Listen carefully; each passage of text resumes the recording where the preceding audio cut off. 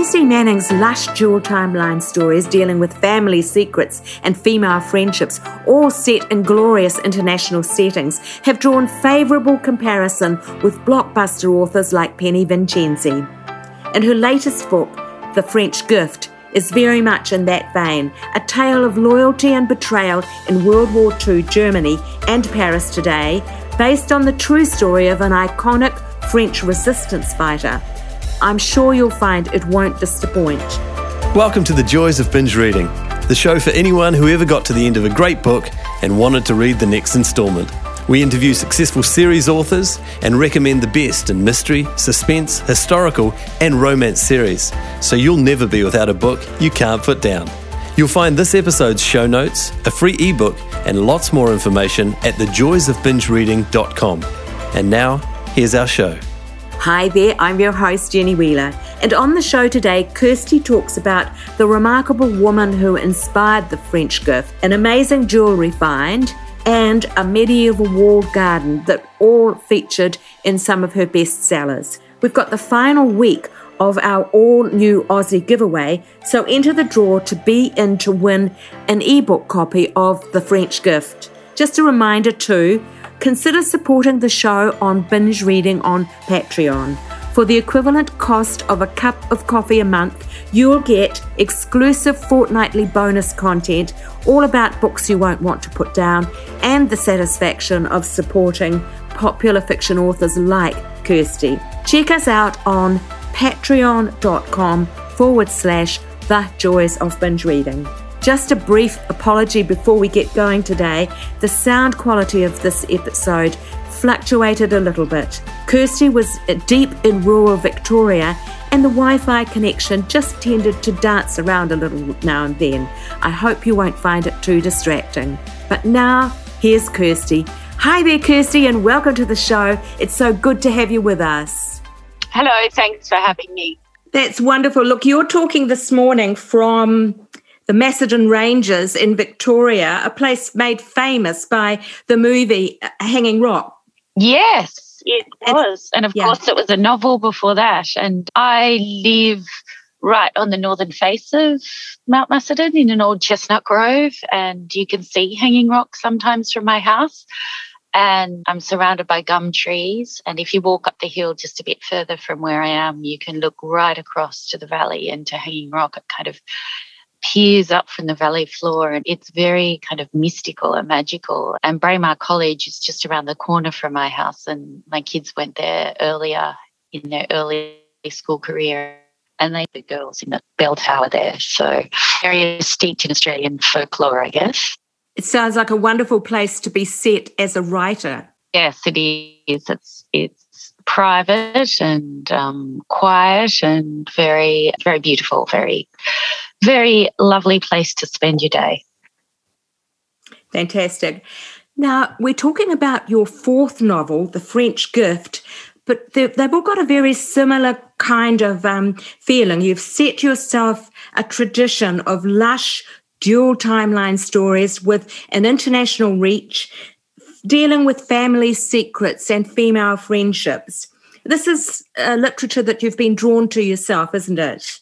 Yes, it is. I guess when I started to write, people say just write what you love and what you're feeling at the time. And I guess a book that really captivated me when I was at university was Possession by A.S. Byatt, that was set in multiple time frames. And then later on, Geraldine Brooks' People of the Book, which traces, of course, the Haggadah through the ages. And I really thought about the way that those books and that plot unfolded. Elizabeth Kosteva is another one, toing and froing between history, past and present. And I was really drawn to those stories. And I guess I've always loved historical fiction. And when it came to write my own story, I started writing historical fiction, but I found that the contemporary thread just kind of started to weave its way in quite naturally, and now it's become kind of an enjoyment for me, I guess, because it really helps you as a writer. I find it keeps it fresh for me that we can do both, write a historical fiction book and write a contemporary book at the same time. Yes, yes. Now, the French gift moves between World War II, France and Germany, and the present day, and it interlinks two stories, that of two women who were imprisoned in a World War II German labour camp, and present-day Ellie, the daughter-in-law of one of them, who's preparing a memorial exhibition for her life. Where did the genesis for this story come from? A couple of different places, actually. I think writers are a bit like magpies. We kind of collect ideas and build a little nest, and from that a story kind of unfolds. The first one was a book of memoirs, I guess, of people on the Riviera pre-World War II. And it was an era of decadent parties. I mean, Winston Churchill holidayed there, a lot of European aristocrats and socialites, and even the Duke and Duchess of Windsor, after their abdication, holidayed there. And they had the most outrageous parties, and each summer they seemed to outdo each other, sort of in the late 30s. And I thought, wouldn't it be fun to set a book that started at one of these parties, and they had these incredible party games. And I thought, what if I had one of these party games and it went wrong? And that was kind of the beginning of my book. And at the same time, I was reading a memoir of Agnès Humbert, and she was an early French resistance writer. She worked as a curator in a French museum, and she really started writing a newsletter called Resistance. They had 8 editions that were distributed across Paris, and they smuggled airmen out of Paris. And she kind of formed this, it was a very informal network, the Resistance, early on in Paris, and she was right at the heart of that. They used to meet up as a kind of a literary, under the guise of being a literary kind of fan group or a book club, if you like. And they would do everything from map out the places where munitions were stored to, as I said, rescuing Allied soldiers and really fighting against the Vichy government, the French Vichy's in Occupy Paris. And she was caught and sent to the Free Rayon of that, and we only know of this because she smuggled, like a true French woman, a book of French philosophy. She had a book, Descartes' Discourse on Method, and she smuggled that with her to the prison. And in that philosophy book, in the margin, she kept a diary of her time in the Free Rayon factory, and it was essentially a slave labour camp where French and European women were sent to work because it was too dangerous, because the spinning of rayon involved lots of acid and very little airflow, and the acid literally ate away at their hands and feet and slowed their heart rate and ruined their eyesight, and it made them very, very ill, desperately ill, and they worked these women to the bone because, of course, the key to German success was fabric, warmth, and keeping those supply lines open. And they couldn't get access to natural fibres and forced women to work in them. And she comes in contact, Josephine, with Margot, the character from the party where it all went wrong in the Riviera, and they form a tight friendship and really support each other through that time. And it's a story, it's bleak in parts. It's very dark. It's kind of a little-known pocket of World War II history, but it's also a lot about courage and about resilience and about hope and just about how optimistic and funny humans are when they're really in quite the most adverse set of circumstances. So that was the starting point of my book, because this Agnès Humbert had a wicked, wicked sense of humour in her diary, and I really wanted to capture amongst the horror the wonderful humanity of her, of Agnès, and that's what I hope I captured in Josephine, my heroine. And has Agnes's diary been translated into English, or did you read it in the French? No, it was translated into English. It's published in English by the translator was Barbara Mellor. I have read pockets of it in French, but my French is very rudimental. And I actually sent the French gift, a copy of the manuscript, to the French translator, Barbara Mellor, and she read it cover to cover, and she was really I was really humbled and honoured because she was very complimentary at the homage I had managed to display towards Agnes while still writing a fictional story. She thought that I had got the balance just right. So that was probably one of the biggest compliments I could get. Yeah, that was a wonderful thing to do. And then you made sure, of course, that the details were perfectly correct as well. Well, I think it's a tricky thing when you're writing historical fiction because you're always kind of trying to negotiate how far to lean into the truth. And I guess you need to really immerse people in a world that is true and create a world for them, whether it's a science fiction world or a World War II slave labour camp. Readers need to believe that. But I felt like because I was, I guess, going into the area of real people's ordeals and real people's life, I really wanted to honour their experience and not, I guess, glorify it or commercialise it, or just really, I wanted to open up people's eyes to that experience. And I find with all of my books, certainly with Lily, and that's the story of the Jews in the ghetto in Shanghai and the story of the Cheapside Horde, people come along with you for the story, but then there's a lot of references in the back of my book, so then they can go to the true story and see the facts for themselves. And I think a lot of my readers really enjoy that process of learning something new about history that they didn't know. So because they're very engaged readers and very clever readers, and they'll often write to me about their own little research hunt that they've been on. So it's a lovely part, I guess, of the writing is the reading and what readers take away from it. And I understand that in other books as well, you've had quite a sense of social awareness, what the social conditions were like, and just bringing to the fore some of the more serious aspects, even though the stories are great international emotional adventures at the same time. Yes, I am. I think I'm always, conscious of the way that history has been told and history has been written. And as we know, history has been written largely by men and largely by educated men. And women's stories have sometimes been lost through history, and especially like in the Lost Jewels, it's the story of Essie, and she was an underprivileged woman who was just working to make life better for her siblings. And Margot is a maid. She is certainly she's very underprivileged. She wanted to finish her education and then she wanted to travel. She has all of these dreams of things she would like to do, but the reality is that just wasn't going to be the case for her and people, I think, find who work hard and quietly and solidly to make life, their parents, their children, their siblings.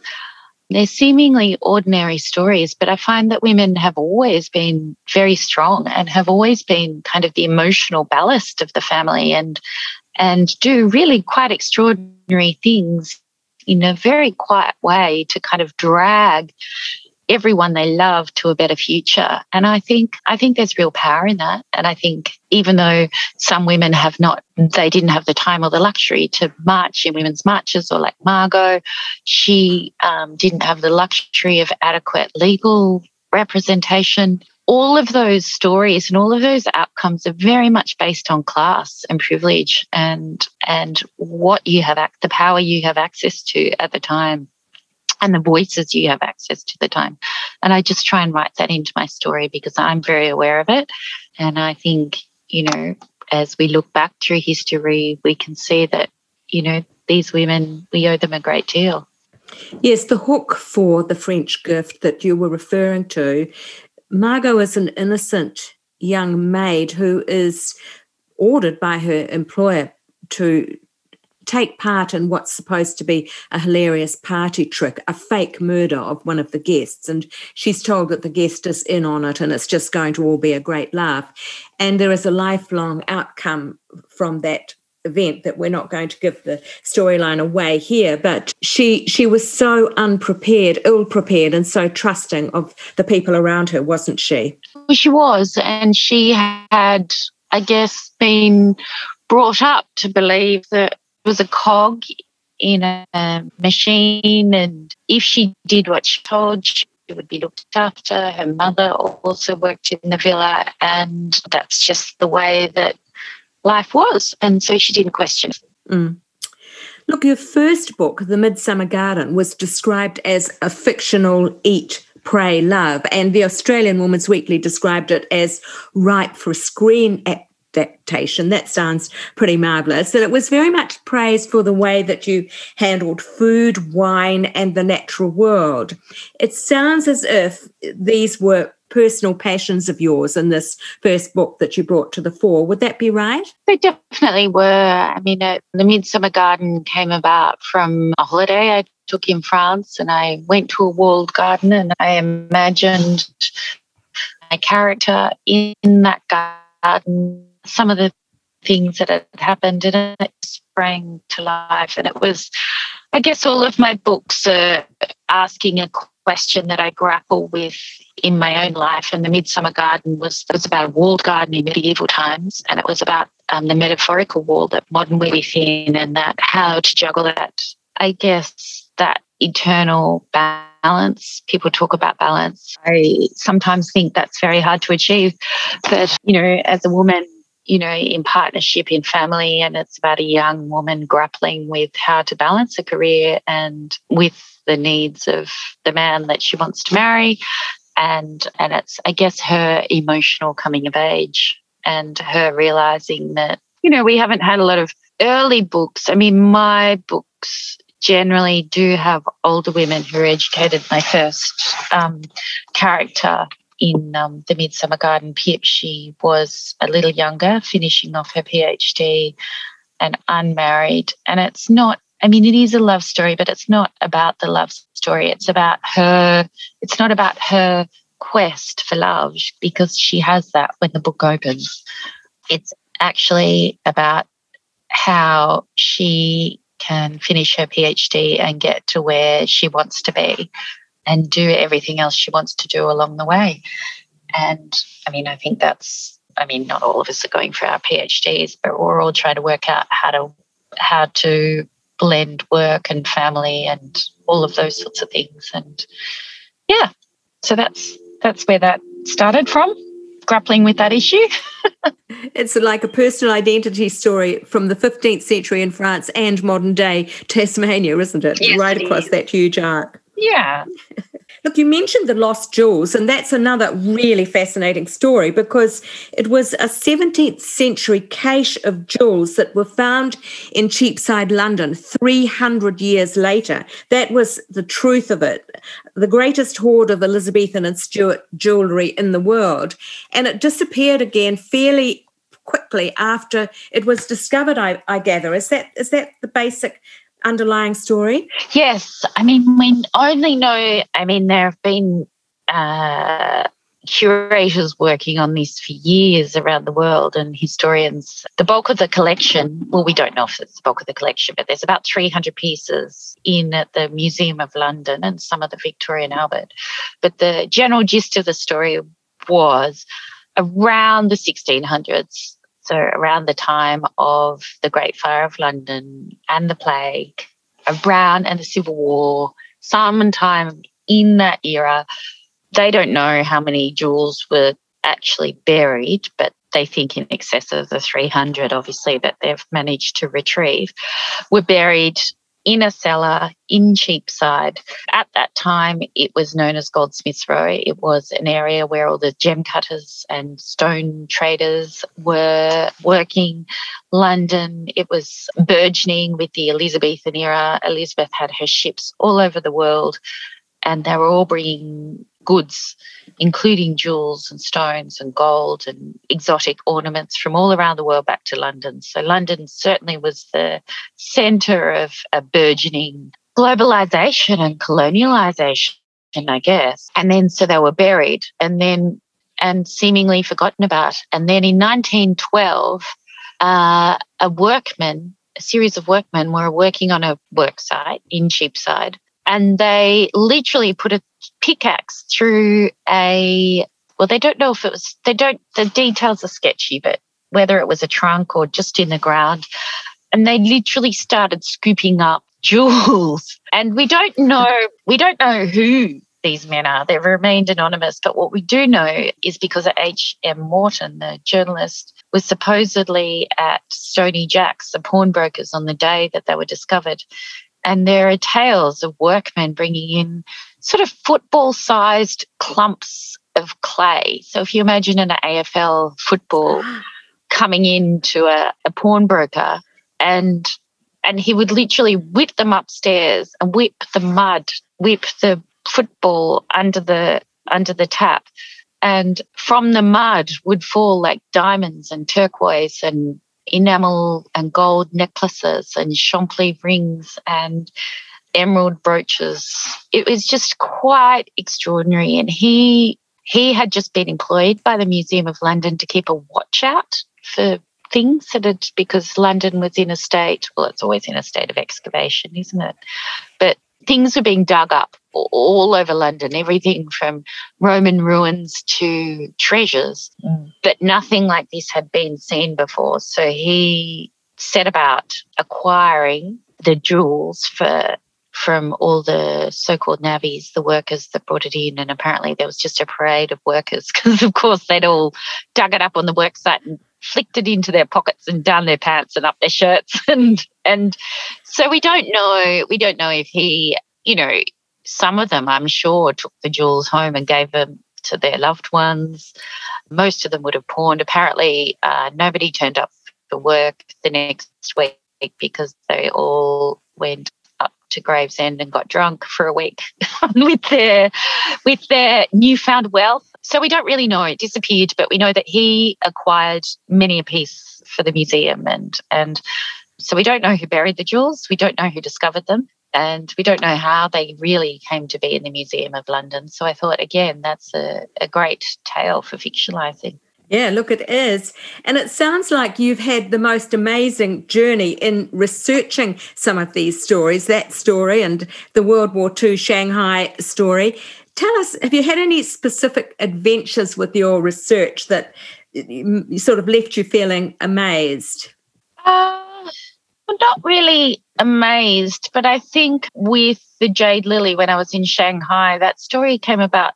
I wasn't there researching a novel. I was just on holidays with my family, and we had stayed in the French concession, and then we had switched to another hotel in Hongkou because it had a swimming pool, of all things.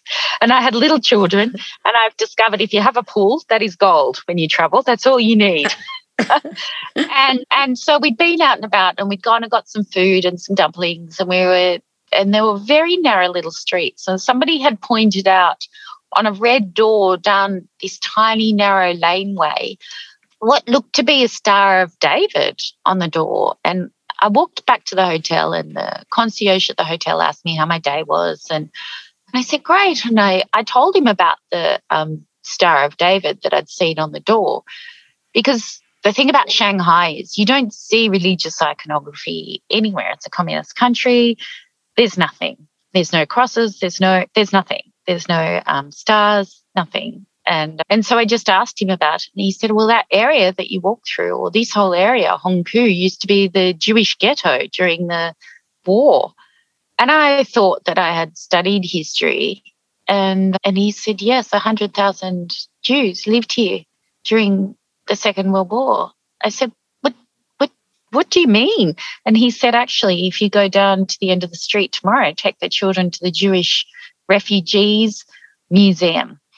And so I went there, and there's a wall with the names of all the people who were here in Shanghai during the war, and they've got their suitcases and things they left Europe with, because of course they're only allowed to take a suitcase and 10 Reichsmarks, as they were, 10 German dollars, Reichsmarks, as they were called then, and their battered shoes, and they lived alongside Chinese families in these tiny, tiny apartments and shared Chinese food. And really survived. They set up Jewish schools, and a lot of the refugees were very educated because, of course, Shanghai was the only place you could go in the world without a visa. So China really opened their arms to the Jewish people when everyone else closed their doors and ignored what was happening. Shanghai did not. And so I went through this Jewish museum just with my eyes just completely on sticks. I just couldn't believe the history I was seeing. And at the end of it, there was a little photo of two girls just standing in the street, and I think one of them had a hula hoop in her hand, and one girl was Chinese and one girl was Jewish, and they both had Peter Pan collars. And I remember the Chinese girl was very pretty. She had dimples, and they might have even had their arms around each other. And that was the beginning of the Jade Lily. I thought, imagine if I told the story of the Jewish ghetto in Shanghai, and it's the story of Romy having to flee Germany after Kristallnacht and come to Shanghai, and she grows up in Shanghai, and she gets to understand the city through her Chinese best friend, who was this little girl who she had her arms with. So sometimes I just see an image and, a story just explodes. So that's how it started. That probably helps to explain too why you seem to have done very well with international translations of your books. You've got books in quite a number of different countries and languages, don't you? I do. I was very touched when that one got picked up by the Jewish community in Israel and was reviewed in Jerusalem Post, because I thought, you never know how books are going to be translated. So it was translated into Hebrew, but my books have been translated into, let me think, Russian, Serbian, Dutch, German, and some others. I can't remember. Yeah, but it's always a delight and a surprise when the translations come through. Yes. Look, moving on from talking about your specific books to your wider career, tell us a little bit about your life before you started writing fiction, and has that experience helped with your writing? Well, it's all cumulative, isn't it? I studied literature at university, at Sydney Uni, and history, and a bit of law, a bit of industrial relations. And I wasn't sure whether to go and finish a law degree or do arts, but a legal internship one summer holidays made me realise I was going to go back and do my honours thesis in literature and not be a lawyer. So I did that, and then went travelling for a year, had a kind of gap year after my year of university. And then I got a job in publishing in Melbourne. So I kind of worked in various editorial roles, working my way up to the position of publishing manager or head of a list. In non-fiction, I never worked in fiction. So I worked, but I guess with non-fiction, you're always dealing with people's stories and events, and it's all about how to best tell that, and the voice best to tell that story. So that was very useful training ground. And I guess it was good to see the inner machinations of a publishing house. And then when I had kids, I left working full-time. Well, I kind of just had a slow breakup with publishing, I guess. I started working part-time, and then I started working contract, and it was just getting trickier and trickier with children and with deadlines that never shifted. So I started just doing some freelance journalism, just writing features, because in a couple of the publishing companies that I worked for, they obviously published magazines and newspapers as well. So I just sort of put my hand up to write some articles here and there, and they were really well received. So I put my hand up to do more, and I ended up doing lots of travel and features, and I did a lot for Fairfax and also for SBS online, which was kind of new and exciting at the time. And yeah, so I was working as a freelance journalist really when I started to cross into writing novels. And that was partly sparked by that holiday in France and the walled garden, was it? It just came together there. Well, it did. I think I'd been in publishing. I was going to a lot of writers' festivals because I was just interested in it. I was kind of edging closer and closer to writing a novel. I kind of did my research, if you like. I went to endless writers' festivals and talked to people. So I just kind of went from there. And I think, turning 40 is always pretty formative in some, well, it's not always, but I think it kind of galvanizes you. I thought, well, if not now, then when? Like, when am I going to do this? Like, my kids were up and running, if you like. They're all at primary school. Well, they might have even been at high school then. I know they're all still high school now, but, they were late primary school. So, there's a kind of a freedom a bit when your kids are a little older to do more space to write and more space for your own thoughts in your head, I guess. Things open up. The sky kind of gets a little higher as the kids get a little older. Yeah.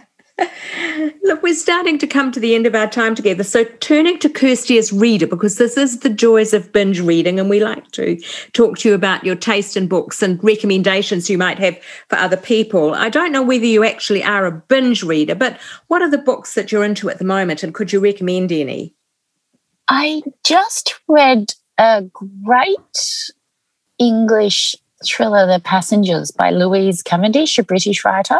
Lost me a bit at the end, but it held me.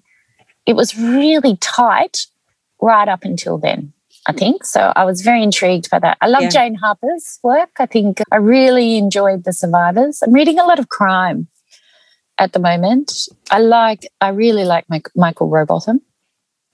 I think he's extraordinary. And I've just reread Midnight in the Garden of Good and Evil by John Berendt. I think that is a really classic.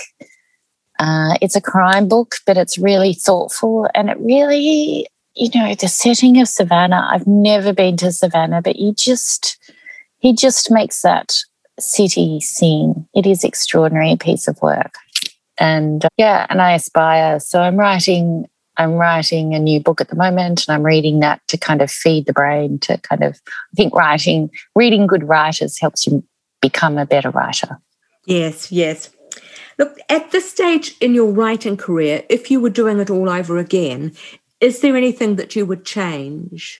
$1 million question. I don't know. I think I'd love to be a writer that was a plotter, that knew exactly what I was writing and when, and was systematic about it. I think I'd change my process.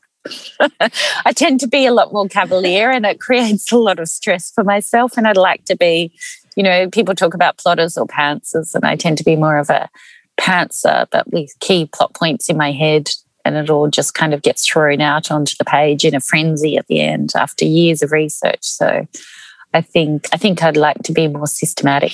Does that mean you also do several drafts? I do. I think that makes a lot of work, doesn't it? It does make a lot of work, but I seem to get better in the rewriting. So, we all have our process, I think, and I've come to know that to make peace with what goes onto the page at first isn't perfect. I've learned to make peace with that and really trust that I will get there, because I know I can do it now. Yeah. And let go of perfection. Look, I think that's been a big one for me, because it's okay. If it's done, it's better than perfect. Yes.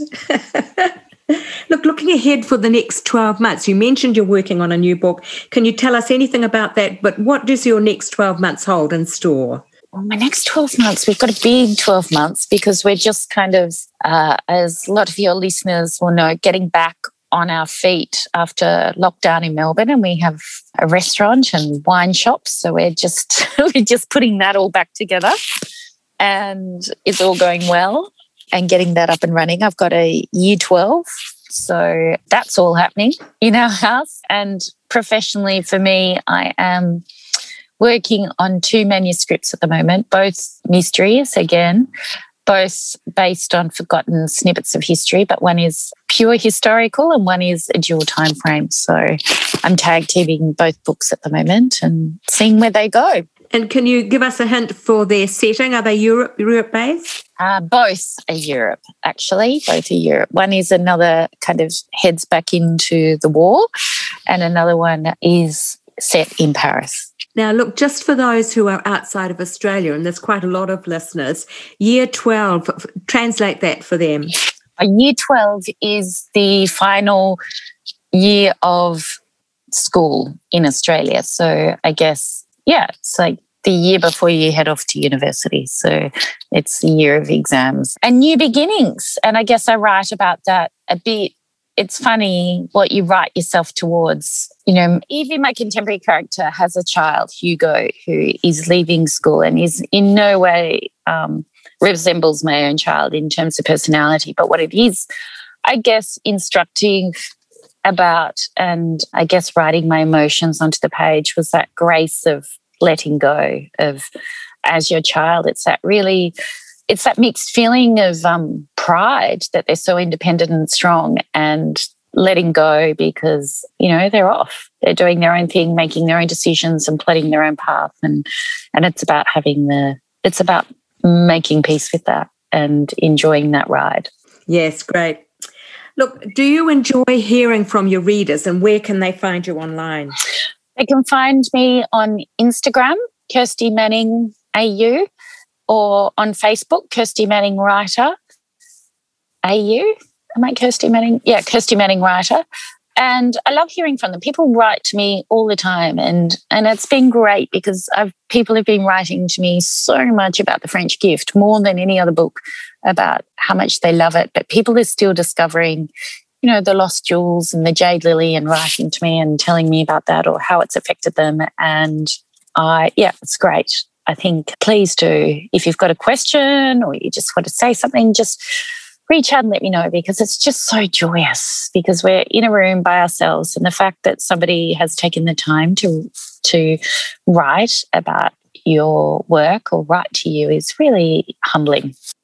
That's lovely, Kirsty. Thank you so much. And in the show notes for this episode, we'll put links to all of those, your books and your social media, so people will be able to find them quite easily. That's wonderful. Thank you so, so much for your time today. Thank you. It's just been a joy.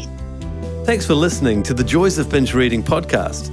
You can find all the details and links for this episode at www.thejoysofbingereading.com. We'd love to hear your comments and suggestions for who you'd like us to interview next.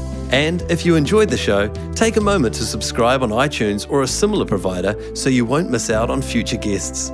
Thanks for joining us, and happy reading. The Joys of Binge Reading podcast is put together with fantastic technical help from Dan Cotton and Abe Raffles. Dan is an experienced sound and video engineer who's ready and available to help you with your next project. Seek him out at dcaudioservices@gmail.com. That's D for Daniel, C for Charlie, audioservices@gmail.com, or check our show notes. He's fast, he takes pride in getting it right, and he's great to work with. Our voiceovers are done by Abe Raffles, another gem of sound and screen. Abe has 20 years of experience on both sides of the camera/microphone, as a cameraman director and also as a voice artist and TV presenter. I think you'd agree that his voice is both light-hearted and warm. He is super easy to work with no matter what the job. You'll find him at Abe, A-B-E, at pointandshoot.co.nz. As I say, the full details in the show notes on the website. That's it for now. Thanks for listening. Hopefully see you next week. Bye.